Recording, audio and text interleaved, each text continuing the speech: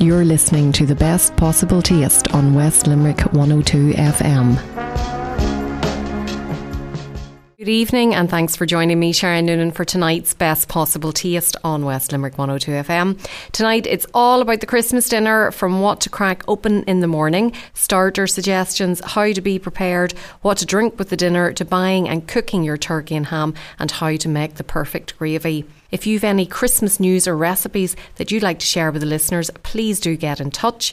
You can email me, s.noonan@live.ie, or send me a tweet at Queen of Org, short for organisation. It's the third Tuesday in December, and that means that resident wine expert Ron Forrestal is in the studio, so let's find out what he recommends for Christmas Day. Bon appetit. Yummy. Grubs up. Delicious. Ron, you're here tonight and we're going to look at wines for Christmas Day. Yes. I brought a selection. I thought Christmas isn't like any other time of the year, so we pushed the boat out slightly, and we've gone for up a few runs on the ladder. So we've got a Prosecco to start, a beautiful Sauvignon Blanc from New Zealand, an Italian Ripasso, and a dessert wine for afterwards. Lovely. Well, let's start with the bubbles, because it's always nice to crack open a bottle of bubbles first thing in the morning. Yeah, absolutely, and it works very well. What I've taken today, now we carry 4 Proseccos and all, and a couple of other sparklings from different places, but I've chosen the top end one today, which is Le Marsa Prosecco, just won Prosecco of the Year in the NAFLA Awards. Beautiful product, costing over €20 a bottle now, so it is that bit more expensive, but honestly it's really worth it. It's a fantastic product, full of really fine bubble, works best with nothing in it. It's too nice for that to be putting either to turn it into a Bellini or something it's like just that. not worth it. Maybe a raspberry or something is perfect, but other than that I wouldn't put anything else into it. And served really cold, it's beautiful, absolutely beautiful. Now Prosecco is Italian, Cava is Spanish, yes. Champagne is French. Champagne is from Champagne in France. Okay, so they're all sparkling wines, and there's not necessarily any difference in the quality of them. It's just each country has their own name for it. Is that fair enough? The processes are similar. There's a couple of different types of Prosecco. There's 2 levels of Prosecco. There's a Frizzante, which you'll find one, it either has a screw-off cap or it has a string over a cork. You'll see them in the shops. That's much cheaper because the duty from the government is half the price on it, and the product itself is cheaper as well. It's very nice. It has bubble. It tends to die off pretty quickly after it's opened. Then you have the Champagne corked, which is the yeast fermented, real deal Champagne style Prosecco. It's a much more complicated process. It's more expensive for that reason. It's produced in the heavy bottle, with the big dimple in the bottom, so you'll know that when you pick it up.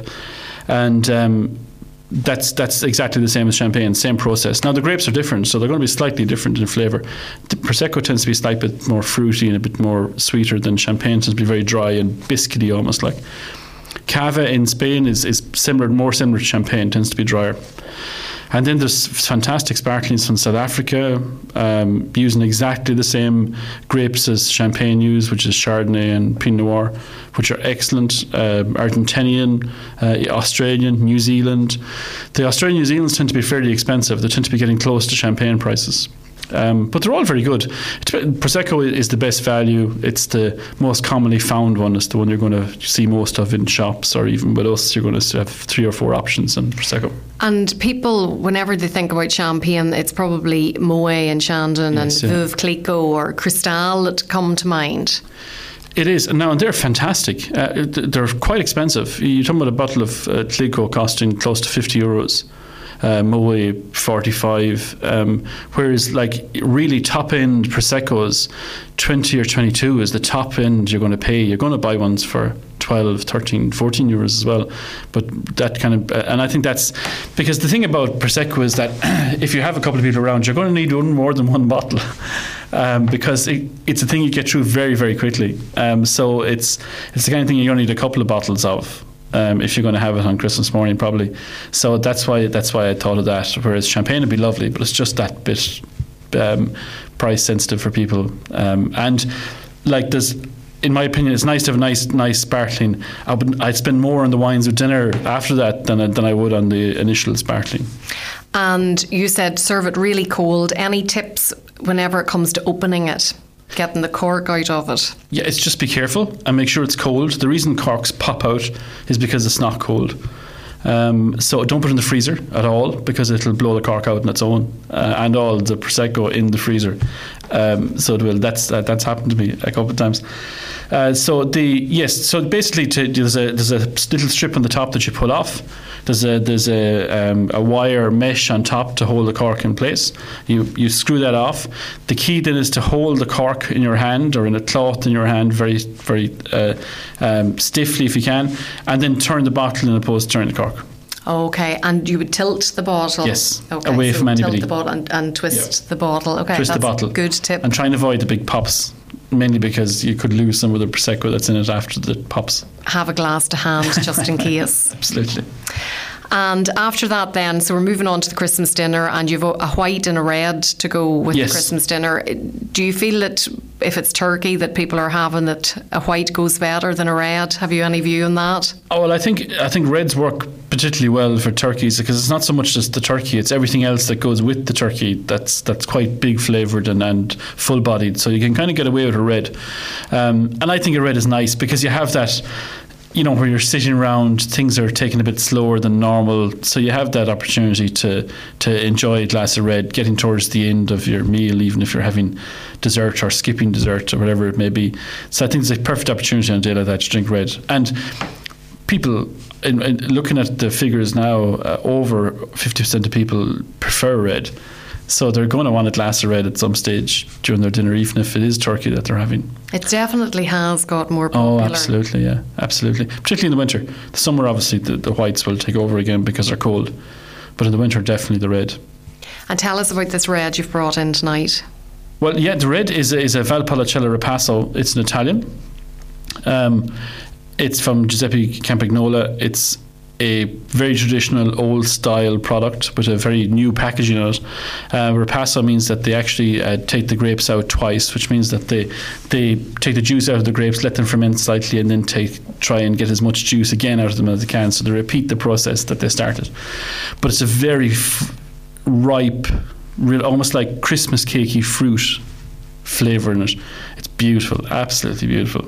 And it's the kind of one you sit down and relax with. Like, a bottle will easily work between 5 or 6 people, because you don't need only a glass would be perfect on a day like that. It sounds like this is what you'll be serving up. Yeah, on Christmas absolutely. Day. That's, if I was to pick one, I'd have a couple of Italians that I'd pick, because they don't tend to be that heavy. They don't tend to be like Shiraz or Cabernet Shiraz or any of those. Tend to be very heavy products to have on a day like that, especially when you're drinking during the day. But this is not light now by any means, but it's just that bit more delicate. How long before you're going to drink it do you recommend that it's opened? Do you feel it should be left to breathe? At least an hour. At least an hour. Just open it up and let it sit in the bottle. Yes. On the sideboard. Yeah, as close to you as possible. Okay. Yeah. Okay. Absolutely. Yeah, just it helps. It's it's going to be, the vintage is going to be this 2012. It's going to be a couple of years at least in the bottle, so it needs a bit of time to develop. Now that will work in the glass as well. If you can pour it into a glass and leave it in the glass and not drink it, it's perfect as well for a while, but that doesn't work very well. So do you feel that the older a bottle of wine is, the longer it needs to breathe just to realise its full body and flavour? Absolutely. And particularly if you're drinking something that's pretty old, like if you're drinking something that's like a Bordeaux that's 2000 or 2004, those kind of Bordeaux, they need at least an hour or two. It's a shame, because you should check, just for your own benefit, take a taste out of the bottle when it opens initially. When you've opened it the first time, taste it. Then leave it for a couple of hours and go back and taste it before you start drinking it again. You'll see the difference. Okay. And how much is that a bottle?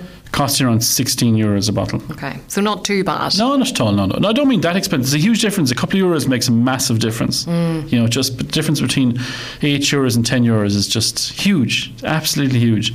And then the jump between 12, 14, 16. Obviously, you're paying for but you know, with these kind of products, you know from the bottle is heavy. The packaging is very. They put money into everything because they want you to feel like it's worth it. When you go to that kind of cost, they want to make sure that you feel that you've got everything that you should.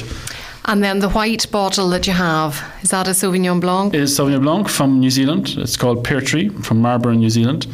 They work particularly well because they work very well with smoked salmon, which tends to be a general kind of starter maybe on Christmas Day. But lovely and fresh, acidic, nice and clean, perfect for that kind of dinner. Even to carry on with turkey right through main course, they work very well, and they're lovely. That's a particularly nice one. And how long should you chill it for? How cold should it be? Oh, cold, yeah. A Sauvignon Blanc should always be served cold. Okay. Like, you'd want to be, they say about 6 or 7 degrees but at least that. You want to be 5, maybe, if you could. And to keep it cold while you're drinking it is the thing as well. Like, not just to leave it sitting on the table if you can. Put it into an ice bucket if you have, or if you have a thermal cooler that holds the temperature, or put it back into the fridge. Have you seen these new yolks that you put into the bottle? It's nearly like a big ice stick, but it's not ice. It doesn't melt into it. What do you think about those? Yeah, I don't know. I very much wonder, because they're reusable, obviously. Yes. So it's what happens to them when they're being reused that I'd have this. I've seen these ice cubes. You can get the ice cubes as well. They're not ice cubes. They're for wine. Yes. So that you can drop them into it and if they don't melt. Yeah, obviously. people use them in holiday homes and they don't have the facility to hold ice or that kind of thing. And then you just wonder about the washing of them, and if they're in dishwashers, and they could be. I don't know. I've never gone to the. It doesn't appeal to you, obviously. No, but I've put wine in the freezer. My wife will testify to it a lot, that it works fine as long as you look after it. And don't. And then, how much is the pear tree? About €14. Okay. And it's a screw top as well, which is absolutely very handy. Yeah, I think that's very handy. And then finally, you have a lovely Ned. It's a dessert wine. Yes, from New Zealand, from a winery called The Ned in Marlborough, New Zealand. They produce a Sauvignon Blanc as well, which is lovely, and a Pinot Noir. But this is their late harvest Sauvignon Blanc. It's a Sauvignon Blanc basically left out that extra 3 or 4 weeks on the vine, which means it almost whizzle-like in appearance. So where they would have got... they got a bottle of wine they got 2 bottles of wine out of a vine. Generally, in this case, they wouldn't get a half bottle of wine out of 8 vines. Their grapes would be the juice would be so scarce and left in the grapes. So what happens is the juice becomes really powerful and sweet, and that's how they get this refined kind of sugar in the grape juice itself, and you end up with this golden, beautiful dessert wine. It's fantastic. People don't try it enough, and it's not that expensive, and it lasts. This is the thing about it, because the sugar content is quite high in it, so that'll last open for a week or so in the fridge, no problem at all. Do you serve that cold? You do, not too cold now. Like 8 or 9 degrees would be perfect. It's not meant to be really cold, because you won't taste it enough if it's cold. And in terms of portion size then, is it a normal wine glass size, or is it more like a sherry glass size? It's the standard measure for it is a schooner sherry glass, which is going to double the size of a sherry glass. Generally about a third of a glass of your normal glass of wine. That's where it should serve for dessert wine. But that's enough. You won't drink any more than that of it now. It's not, because it's syrupy, it's sticky. It's designed to go with sweets, desserts, and fresh fruit and that kind of thing. But it works really, really well, and it's the perfect day to do it, because you're not going to do that on a regular basis. So this is the day where you sit around. You're not going anywhere else. You're not driving anywhere. So this is the day that you try out things that you may not necessarily do before. So it goes perfect with the Christmas pudding or the sherry trifle, whatever you have there. Absolutely. Okay, and how much is it a bottle? About €15 for a half bottle now. Okay. Is that a half bottle that you have there? So it doesn't, there's not 75 cl in that, the same as there would be in a normal wine? No, it's half that, 375. Okay, okay. So just to summarise then, you have the Italian Prosecco there to start. Yeah, Le Marza Prosecco. And it's €20 a bottle. Yes, then the Pear Tree Sauvignon Blanc to New Zealand white, which is about €14 a bottle. Then the Valpolicella Rapasso, the red, about €16. And then the Ned dessert wine, which is 15. And that's the drinks for the Christmas dinner, so not... Wouldn't that be nice? So Absolutely. Thanks very much for coming in to tell us about that. And you might put them up on the Facebook page, and then the listeners will have them. And have a lovely Christmas. Thanks very much, Sharon. We'll talk again in the new year. With the help of God. Thank you. Thanks, Rob. Cheers. Chin chin. Salut. Sláinte. Thanks to Ron for coming in this evening, and I look forward to trying some of his suggestions on Christmas Day. Still to come tonight, butchers John Griffin and Roy McMahon have turkey and ham advice, and chef Tom Flavin has a recipe for a great gravy. But next, it's over to the phone to find out what Kenmare foodie, aka Karen Coakley, suggests when it comes to starters and being prepared. Bon appetit. Yummy. Grubs up. Delicious. Karen Coakley is on the line. Good evening, Karen. Good evening, Sharon. Karen, you have some great advice for listeners now for Christmas Day, and you're going to start off with some easy starter ideas. Yeah, Sharon, for me, Christmas Day, obviously it's all about family and it's about toys, and while I do love cooking, I don't like to be stressed out on Christmas Day, and I'm a big believer in, let's say the starter. Keep that simple because there is so much else to go. I mean, we've stuffed to the gills with turkey and potatoes and stuffing and everything, so I never get the idea of like a big heavy sit-down starter. So what I find works really well for us, I mean, there's the 6 of us and we always have, let's say, my mum and dad. So what I do is I just do some tapas, get some really, really good Parma ham, some really nice chorizo. You could get some really good local artisan cheeses, and if possible, go to your local market, because coming up to Christmas, there's a lot of places putting on artisan markets. And then you just arrange those out on your plate, and you can have some olives, get some tapenade, or make your own black olive tapenade, some crackers, some bruschetta, something really, really simple. And what we do is I just get a big platter, I arrange it all, and we all stand around and we hold our glasses of champagne and we eat these, kind of like nibbles while we're having our champagne. And to me, that's perfect, and then you sit down and you have your dinner and you're not stuffed when you're facing into your turkey. So it's nearly like you have canapes before, but they're starter type of canapé. It is almost like canapes, yeah. I mean, I have other years, what I have done as well is I've done like a light lobster salad, basically where you just get like a nice glass. I try to use the nice martini glasses or, the cocktail glasses, and just your finely shredded lettuce.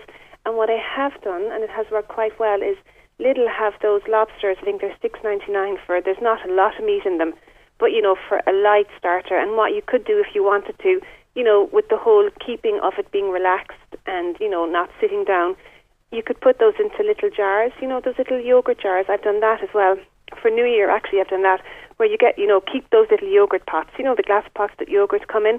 Clean those out, and then you put in your finely shredded lettuce in the bottom, and your sliced lobster, and then make up your Mary Rose sauce for top, and that looks quite good too.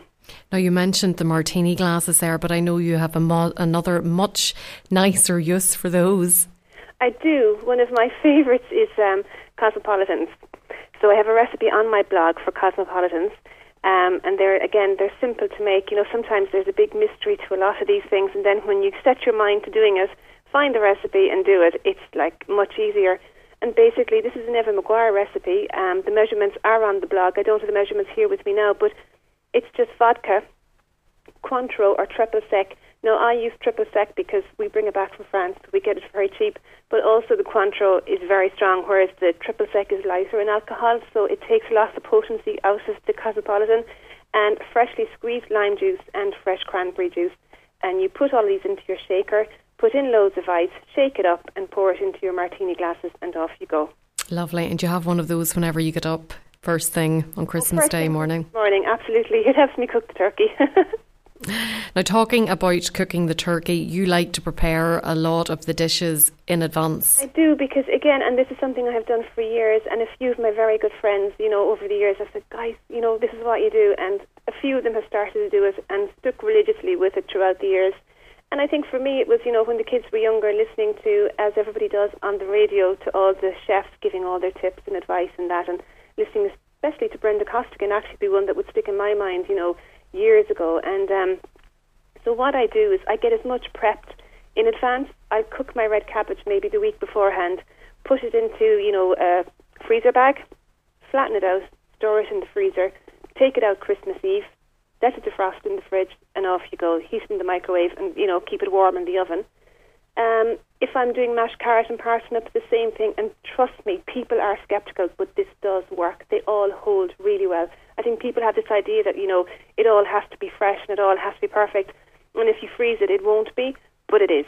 It does work. So if I'm doing mashed carrot and parsnip, I'll do the same thing. I'll have that cooked beforehand in the freezer bags and in the freezer, take it out Christmas Eve and defrost. My sausage meat stuffing, the same. My mother-in-law does it, and it's actually her recipe I use all the time. And if I didn't have it, I'd be shot. But I'll make that the week beforehand into the freezer bag, and in you go and defrost it. Also, let's say the cranberry sauce. I used to always buy cranberry sauce, but now I've improved and getting better, so I make my own cranberry sauce. And again, that's really, really simple to do. but it is so worth it. You will never again buy a jar of cranberry sauce once you make your own, and it's as simple as combining cranberries, port, orange juice and zest and sugar, and you simmer all these for about 25 minutes, let it cool and put it into your jars. And there is nothing like your own cranberry sauce. And is that frozen cranberries that you use for that? Fresh cranberries. Okay, where do you source those? I just get those in my local supermarket. I know SuperValue here in Kenmare, they always have fresh cranberries coming up to Christmas. And I'm actually, kind of looking out for them at the moment. And I think what I'm going to start doing is I'm going to, because I love cranberry sauce so much, even with chicken throughout the year, So I think this year I'm just going to make a load of cranberry sauce and freeze it if I can. I'm not sure how it'll work. I presume it'll be fine. I mean, you can freeze jam, so I'm going to try and freeze it for the year round. And just see how it works out. You can keep us posted about that. Yeah, another thing I do, because we love croquettes, potato croquettes. So potato croquettes are always a part of our Christmas dinner. So the week beforehand, make up your mashed potato, shape them into like croquette shapes or balls, dip them in flour, egg and breadcrumbs, well seasoning the flour, well season the breadcrumbs, and again, into the freezer.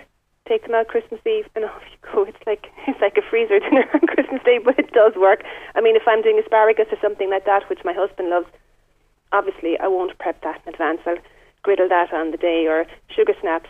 You can make the gravy the day beforehand. I mean, they're the tips that top chefs are giving out. Jamie Oliver will say, get your gravy ready, the day beforehand. Another great tip, and this was Brenda Costigan years ago, I even get my roast potatoes ready the day beforehand. So you peel your roast potatoes, you parboil them, let them cool, then dip them in melted butter, and then sit them on your baking tray, cover them with either baking parchment or a kitchen towel, and then the following day turn your oven up to the hottest. So on Christmas Eve you're parboiling them and you're doing all of this. Christmas morning, when your turkey is out, turn your oven up to the hottest, season your potatoes with salt and pepper.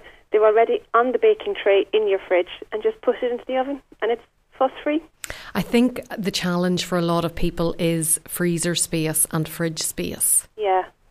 Once you've that turkey in there and the ham in there, there's, depending on the size of your fridge, you have to be very strategic about how you position everything.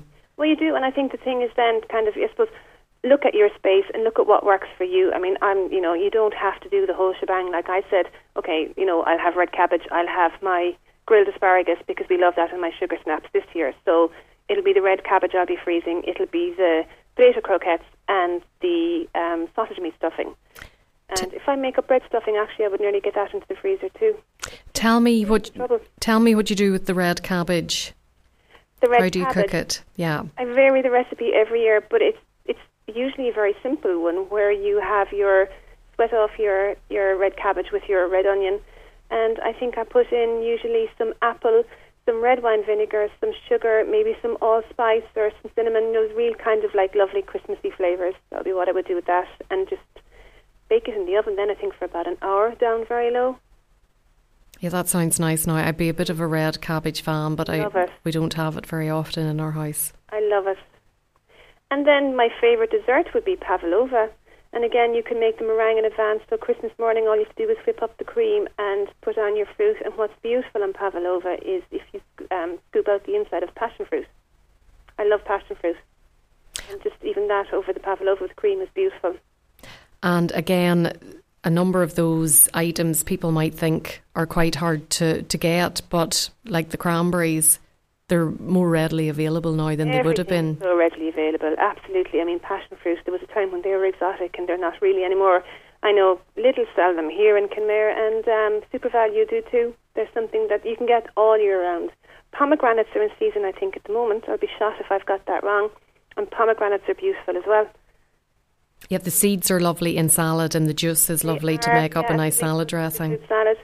And then I think for us, lemon meringue pie. I made a lemon meringue pie the other day, and it was absolutely divine. It was a Ballymaloe recipe. J.R. Royale is the pastry chef down there, and it was his recipe, and it was just the tangiest, most beautiful lemon meringue pie. So I'll be posting that to my blog too, and I think that's going to be on our dessert menu on Christmas Day. And before you go now, you have an event that's taking place in Ballycd. You've come across something that's happening in Ballycd. Is that the Ballycd Garden Centre in Tralee? Ballycd Garden Centre on the way into Tralee, and I stopped off there today, and just a lovely cafe. It's on the way into Treleaty's Garden Centre, and a fabulous Meadow and Burns shop. I don't know if many of the listeners have been there, but it's definitely one, again, it's worth taking a trip to. And Meadows and Burn, anyway, is always worth going to. There's a lovely menu, beautiful food. The prices are great. And again, like Yummy Market Cafe that I discussed last week, delighted to see a big, huge kids' play area inside there. So what they're doing in the run-up to Christmas, which is a lovely idea, I've never heard of it before, they're doing a breakfast with Santa every Saturday and Sunday. Now, that's starting on December the 6th. It's €10 per child, and they're saying, enjoy sharing the magic of breakfast with Santa. So the bookings for that are 066 7122305, and there might be more information on their website, www.ballyseedy.ie, but that to me sounds like a lovely one. Okay, great. And your own blog, remind the listeners how they can find... It's kenmarefoodies.com, and I will have my recipe for my sausage stuffing up on the blog. Brilliant. Listen, Karen, thanks for talking to us tonight, and we're going to talk to you very quickly next week about a couple of things that are happening in Kerry just before Christmas. Perfect. We'll Thanks, talk to Sharon. you then. Thank you. Bye. You're listening to the best possible taste on West Limerick 102 FM.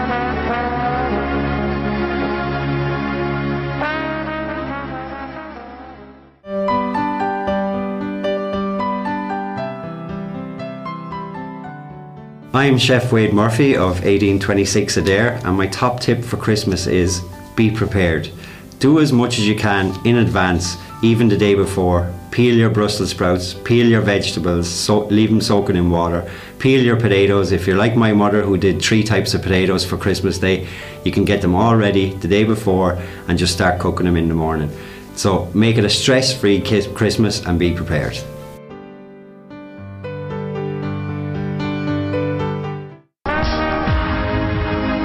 You're listening to the best possible taste on West Limerick 102 FM.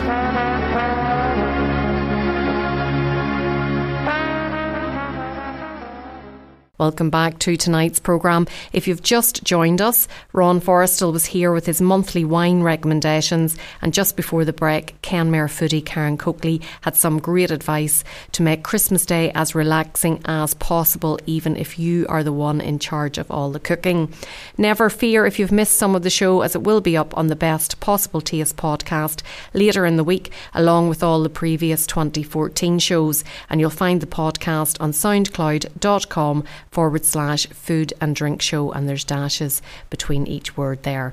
For most people, the turkey takes centre stage when it comes to the Christmas dinner. So when I was at the opening of John Griffin's new butcher shop in Tralee recently, I spoke to John and I asked him a few turkey-centric questions. Cheers. Chin chin. Salut. Sláinte. John Griffin Butcher in Listowel and in Tralee also. If a customer comes into you now and they're looking for a turkey, what sort of turkeys do you have available? Well, we've lots of turkeys available. We tend to go for the middle to upper market because the Christmas dinner, in my eyes, is the most important dinner of the year, and we like to set high standards for our customers with our products, our turkeys. We like to pick the best that we can source with some good contacts for turkeys. In my opinion, the turkeys that I'd be going for my own dinner would be farm turkeys or free range turkeys. I wouldn't be going for necessarily the mass production turkey that you'll pick up maybe at half price or 2 for the price of 1 or whatever. It's down to people's personal taste, I guess. If you're passionate about your food and you want to have a serious, good Christmas dinner, my advice would be to go to your local butcher, ask him for a farm turkey or a free-range turkey. Ask him lots of questions. I mean, he'll bone it for you if you want. He'll separate the brown meat from the white meat. He'll basically he'll deliver what you would like for your own, the most important dinner of the year. So traceability is a huge issue whenever it comes to any sort of meat, and including poultry, so turkeys. So where do you source your turkeys from? You'd be very particular about where you would get them. We would, yeah. Obviously, turkeys are our bread and butter for Christmas. So we like to source the best possible turkeys. Traceability is huge. We need to know, are they farm turkeys, are they free-range turkeys? And in our case, we source our turkeys for Christmas from Crow's Farm in Tipperary and also Kildare. And if somebody comes in and they say to you, okay, they've no idea what size of a turkey to get, there's themselves and the partner, the granny, the granddad and a couple of kids, so like 6 mouths to feed. What size of a turkey should they be going for? For 6 people, we'll say you're talking roughly maybe depending on whether you like cold meat the following day or that evening. But if you just want a nice Christmas dinner with plenty for 6 people, you're talking somewhere in the region of a 10 to 12 pound turkey. And then for cooking, how long do you need to allow for cooking it? For cooking, we say 25 minutes to a pound and 25 minutes over. And the resting process is very important whenever it comes out of the oven. A lot resting of people don't take that into account. Yeah. The resting is very important. Like any beef or lamb or turkey, once the product is cooked, obviously it needs time to settle. How should they store it when they get it home from the butchers? Well, when they get it home from the butchers, the most important thing is to fridge it as soon as possible, because with the last couple of Christmases, the weather has become very mild, and make sure that when they purchase the turkey, that they don't leave it sitting in the boot of their car for too long. Get it home, go to the butcher as your last port of call, pick up your turkey and your bits and bobs, and go straight home and fridge it immediately. And then once it's cooked and they've served it up for Christmas dinner, how quickly do they need it to get it back into the fridge then? Ideally they should get it back pretty soon, because like all houses at Christmas time, they're fairly cosy, the heat is on, so it's important to act responsible when it comes to food. Wrap it up and put it back into the fridge as soon as possible. And I suppose it's never too early to put the order in? Oh God, no. I mean, if you want quality product, it's always safer to order. And we've started taking orders since last Wednesday. And if you want a quality product for Christmas, go to your local butcher and he will give you a quality bird that you'll be very happy with come Christmas Day. John Griffin of John Griffin's Butchers in Listowel and Tralee, thanks for talking to me. Cheers, Sharon. Thank you. You're listening to the best possible taste on West Limerick 102 FM.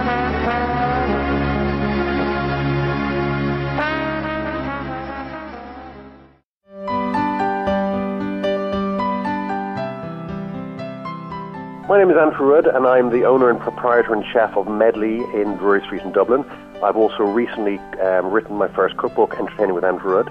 My top tips for Christmas are to prepare well in advance, get your ham cooked the day before Christmas, and a great way of doing that is to slice it up once it's cold, wrap it in tin foil, back into the fridge, and then it takes about 45 minutes at 160 degrees to warm it back up again. Also get the turkey into the oven first thing in the morning, because a big turkey weighing about 6-7 kilos is going to take maybe 3 to 4 hours. Get that done very, very early. I'd also suggest getting all your vegetables prepped the day before. Christmas is about enjoying it with your friends and family, and take the stress out of the kitchen and just prep in advance.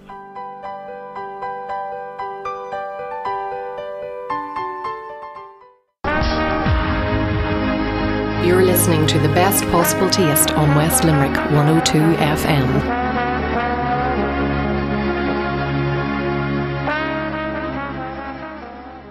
Welcome back to the best possible taste on West Limerick 102 FM. I'm Sharon Noonan, and just before the break you heard me talking to butcher John Griffin about all things turkey, and before that I had a lovely chat with Kenmare Foodie, aka Karen Coakley, who had some great advice about being prepared for the day, as well as 1 or 2 starters. Now I'm delighted to welcome another butcher to the show. This time it's Newcastle West butcher Roy McMahon, who's going to talk about the ham. Bon appetit. Yummy. Grubs up. Delicious. Roy, thanks for coming in this evening. No problem. And we're going to have a chat about ham. Yes. And I would have heard a lot about the Limerick ham before I actually came to Limerick, so there's a bit of a history there. Yeah, there's a bit of a history with the Limerick ham, all right. You can go all the way back as far as the 1850s on. Limerick was well known for its bacon production. Many of the households kept pigs. usually fed on domestic scraps as well as root crops. Thousands of pigs were slaughtered and processed weekly in the Limerick bacon factories, who in their height of their production were the most consumed pork products in the British Isles. In the 19th century, Limerick hams were the choice cut on Queen Victoria's plate for her Christmas dinner. And O'Mara's bacon factory were even exporting as far away as Russia and Romania in the late 1800s. And the 4 great bacon factories in Limerick were Matterson's, Shaw's, O'Mara's and Dinny's. And I think it says a lot that you have 3 of them still fairly big in operation today. And I think for it says an awful lot about the Limerick ham there. So it goes back. It goes back a long, long way. It even shocked me now when I went into looking at it, as to how far back it goes and how it came around. A lot of just the local people were supplying the pigs. They were rearing the pigs out the back of the house, and as they went out beyond the county, then they were getting in. They were getting a bit bigger in numbers, so they were. And it is something that features in a lot of people's Christmas dinner plate. So are there different types of hams available? If somebody comes into you, do they just ask for a Christmas ham, or what do we have to ask? No, normally they look for a green or a smoked ham. That's normally the 2 hams. After that, then we go by numbers. Do they need a lot? Have they got a big crowd, a small crowd? Do they only want it for one day? Do they need it for a few days? Whatever they want, we can organise. It's all about just knowing the size that you want, knowing the size. Because obviously the ham is, in our house now, whenever I was growing up in the north, the ham would have been made on Christmas Eve, and there would have been sandwiches made for after midnight mass. And then it would have been on the plate again on Christmas Day. That's it. And then on Boxing Day, as we call it, or St. Stephen's Day, it would have featured again. That's so it, there was a lot to get out of it, but it keeps very well. It keeps very well. Does if it's what I always say about it is kind of take off what you need off the ham, get it into the fridge as soon as you can, and just kind of keep working that way, and it lasts as you could easily get 5-6 days out of it, no problem. And when you put it in the fridge, it's very important not to wrap it in something that's going to sweat it. No, just I would just put it in as is. Just put it in as is. I wouldn't put it into nothing. Just put it in as is. If you want to just put a bit of a cloth over it or something like that, a tea towel like that, a clean tea towel, and that would keep it, no problem at all. Okay. No problem. Well, you mentioned size there. So say we have a family of 6, there's like a couple of kids, a couple of adults, the parents and maybe the grandparents. So say 4 adults and a couple of kids there. Yes. What size of ham would you be advising them? You'd be looking at, for 4 and 2 is 6, you'd be looking at a nice, say, 7 pound, about a half a ham would be suffice with that. And what do you advise in terms of preparation? How should they get it ready to go into the oven? What do they need to do? They should, first of all, get it up to room temperature. That's important with cooking a ham. If you're cooking anything really, get it up to room temperature first before you go cooking. Then you can, you depending on whether you're going to go into the oven with it or whether you're going to boil it. If you're going to boil it, it's 20 minutes a pound and 20 minutes over. That's what we say.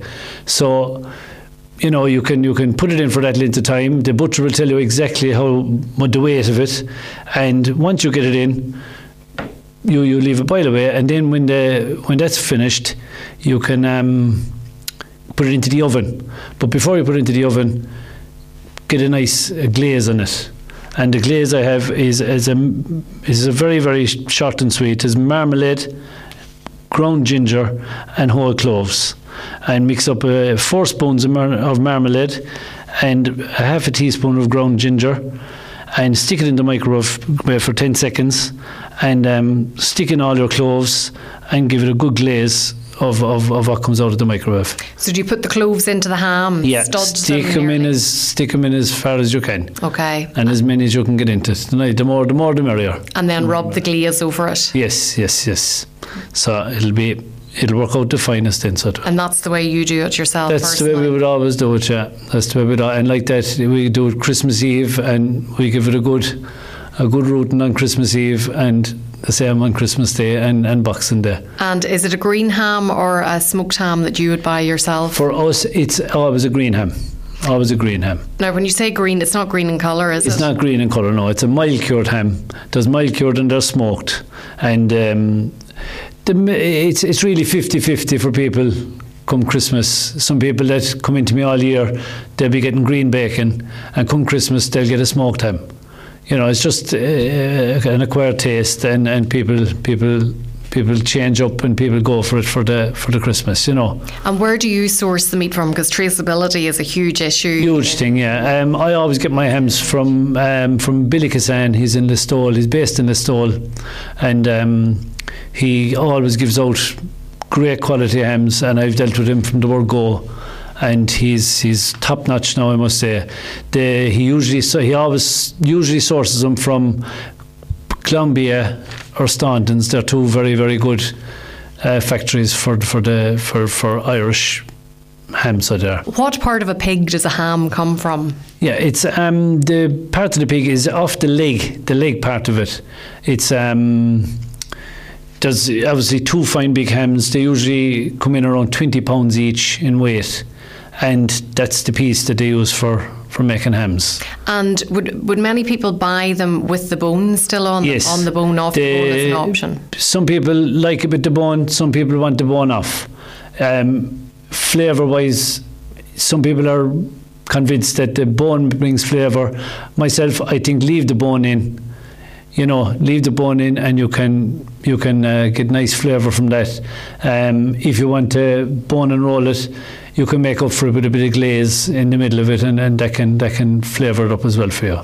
Boning and rolling, just explain that to me. You take the bone out of it? Yeah, you debone it. You can take the bone out, and literally you're tying it up. Then it's a skill job, all right. Now, in fairness, not everyone could go at it to get it out right and to get the shape right afterwards. It's a masterful job, as they call it. Another masterful job can be the cutting of it or the carving of it. Do you go with the grain? Do you go against the grain? No, I always try with the grain. I always try and get it with the grain. I think what catches a lot of people is the letting it sit afterwards. If you can let it sit and get the cutting right, it cuts lovely. Then you get a lovely slice afterwards. But when you go against the grain, you get a different type of a cut.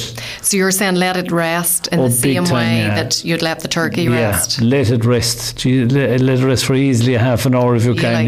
Okay. That's another big one. That's with everything. That's with every kind of a roast, really, of any sort.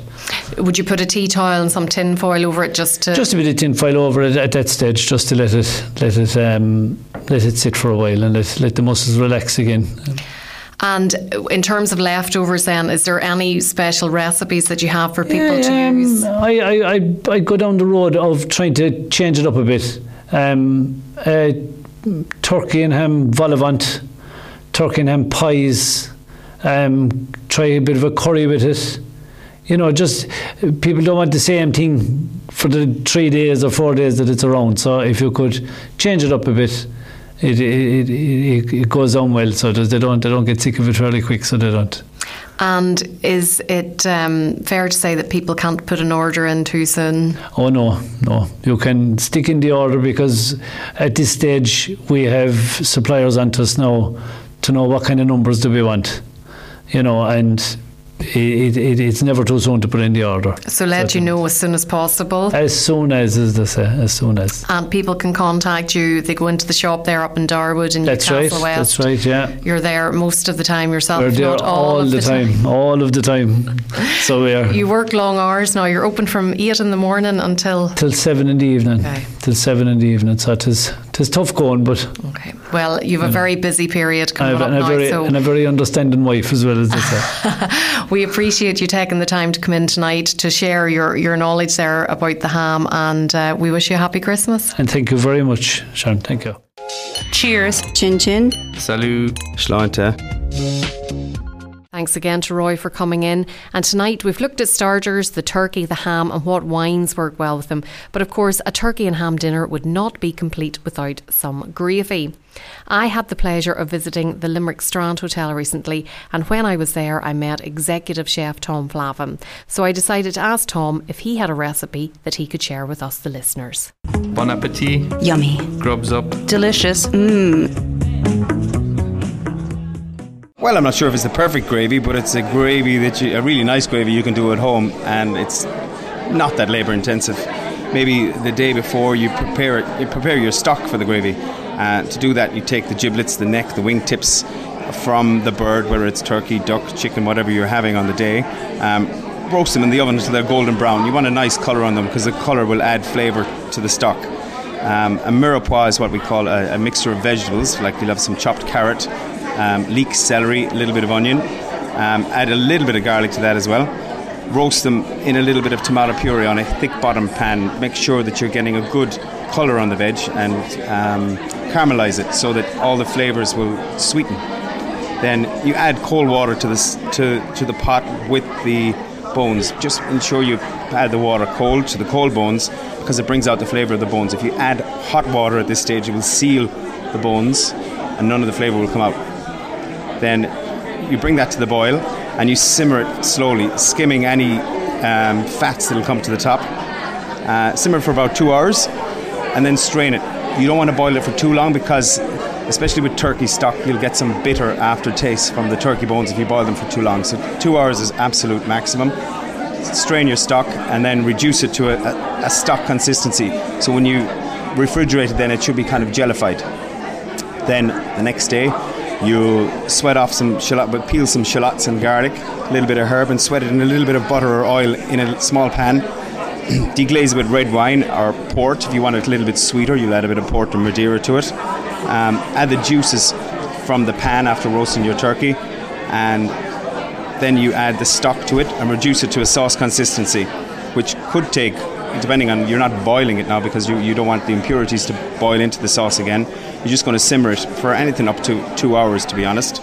Season it at the end, because if you have too much salt in the beginning and you reduce the content of the sauce, it could be salty.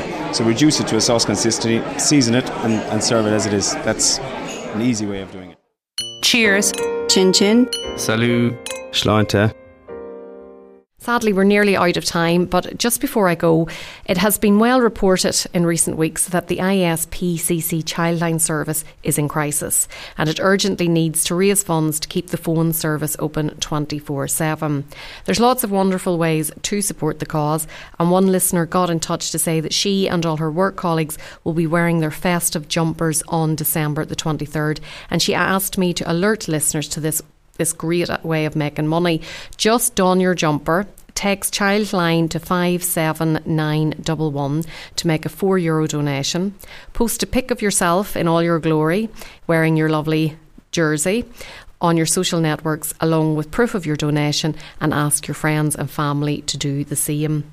Another fundraiser is the ISPCC Hollybake, which is being supported by Betty Crocker, which is a range of cake, cookie and tray bake mixes.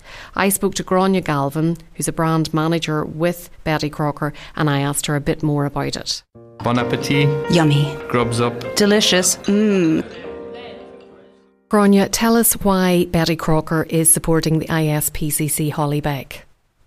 Well, it's actually our second year now, Sharon, that we're supporting the ISPCC with our Hollybake. And I suppose the reason why is, we know the ISPCC just does such a great job out there. And at the moment, there's thousands of childline calls that are being missed every day due to lack of funding. So this year with the Hollybake, we're really urging people to get out. It's really, really simple to get involved. And we think it's just such a great charity to give back to. So how are you helping the listeners out there to do what they need to do?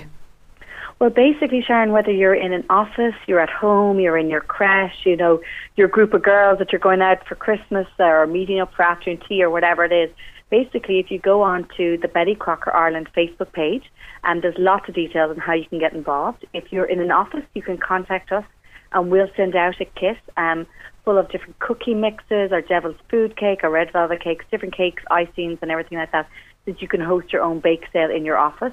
And then if you're at home and you want to do a smaller kind of version of a bake sale with your friends or your own family or your neighbours or whatever you'd like to do, you can just contact us through the Facebook page, and we will send you out coupons to get your free Betty Crocker mixes in your local supermarket. And you'll give all the details from the ISPCC as to how you can actually give the money that you collected back into them and into their great cause. So basically you're giving out free product for people to make up their cakes, their tray bakes, their cookies and take them wherever and sell them, and the proceeds from that they give back to the ISPCC. Absolutely, Sharon. Yeah, and you can add your own twist to the cakes if you want to, and especially our Betty cakes, they bake perfectly every time. So whether you're a seasoned baker or a real amateur and kind of not really good in the kitchen, they will bake perfectly no matter what. All you should do is add some oil, some eggs, some water, and get your Betty Crocker cake mix out there, put it into the oven, and within 20-25 minutes you'll have the perfect cake. It's flawless. It can't go wrong.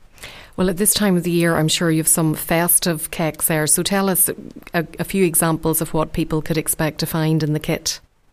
Well, absolutely. So, we've kind of, put a festive swing on the old traditional Christmas cake. And if you go onto our Facebook page, there's loads of different ideas as how you can actually use our Betty like Devil's Food Cake and how you can decorate it to make it look like a Christmas cake. We also have adult versions where you could, add in a little bit of brandy into the Devil's Food Cake, or add in some, cooled coffee instead of the water, so that you get an adult kind of flavoured chocolate cake. There's also different ideas as to how you could make a vanilla cake look more festive-y, simply just covering it in coconut and different things like that. You can also add, cranberries into our lemon drizzle, different things like that, just to put a little bit of a festive slant on the cakes without having to go onto the full hog of, the Christmas cake, which, let's face it takes weeks to make a Christmas cake. So, we all don't have that much time to get into the kitchen and make it.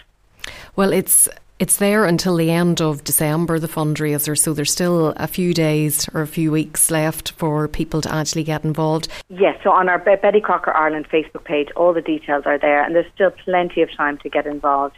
Even if you're just meeting your friends, on a Saturday afternoon, when you're meeting one of your friends' houses or whatever, you're just baking a couple of cupcakes and getting people just to put in €1 or €2 or whatever they can afford. And, it's every little bit is going to help Childline this Christmas. And, it's really, really important, I think, to kind of give back to charity as well at this time where, we spend a lot of money on our friends and family, and I think it's also really important to give a little bit to charity as well. Grania, thanks so much for telling me about it this evening. No problem, Sharon. Thank you so much for your time. Cheers. Chin chin. Salut. Sláinte. Sadly, that's all we have time for this evening. I hope the show has been useful if you're the one in charge of the Christmas dinner, and if you're not, sure you might consider taking the reins next year with all this great advice that we've been dispensing tonight. Thanks to all of the guests who came on to the show: Ron Forrestal, Karen Coakley, John Griffin, Roy McMahon, Grania Galvin and Tom Flavin. Next week, Rachel Allen will be telling me about her Christmas plans with 59 others at Ballymaloe. Kenmare foodie Karen Coakley will be discussing an award-winning sausage and black pudding. And I'll be talking to the Park Hotel Kenmare's Francis Brennan of At Your Service fame. Until then, enjoy the last weekend of Christmas shopping and preparations. And as always, bon appétit.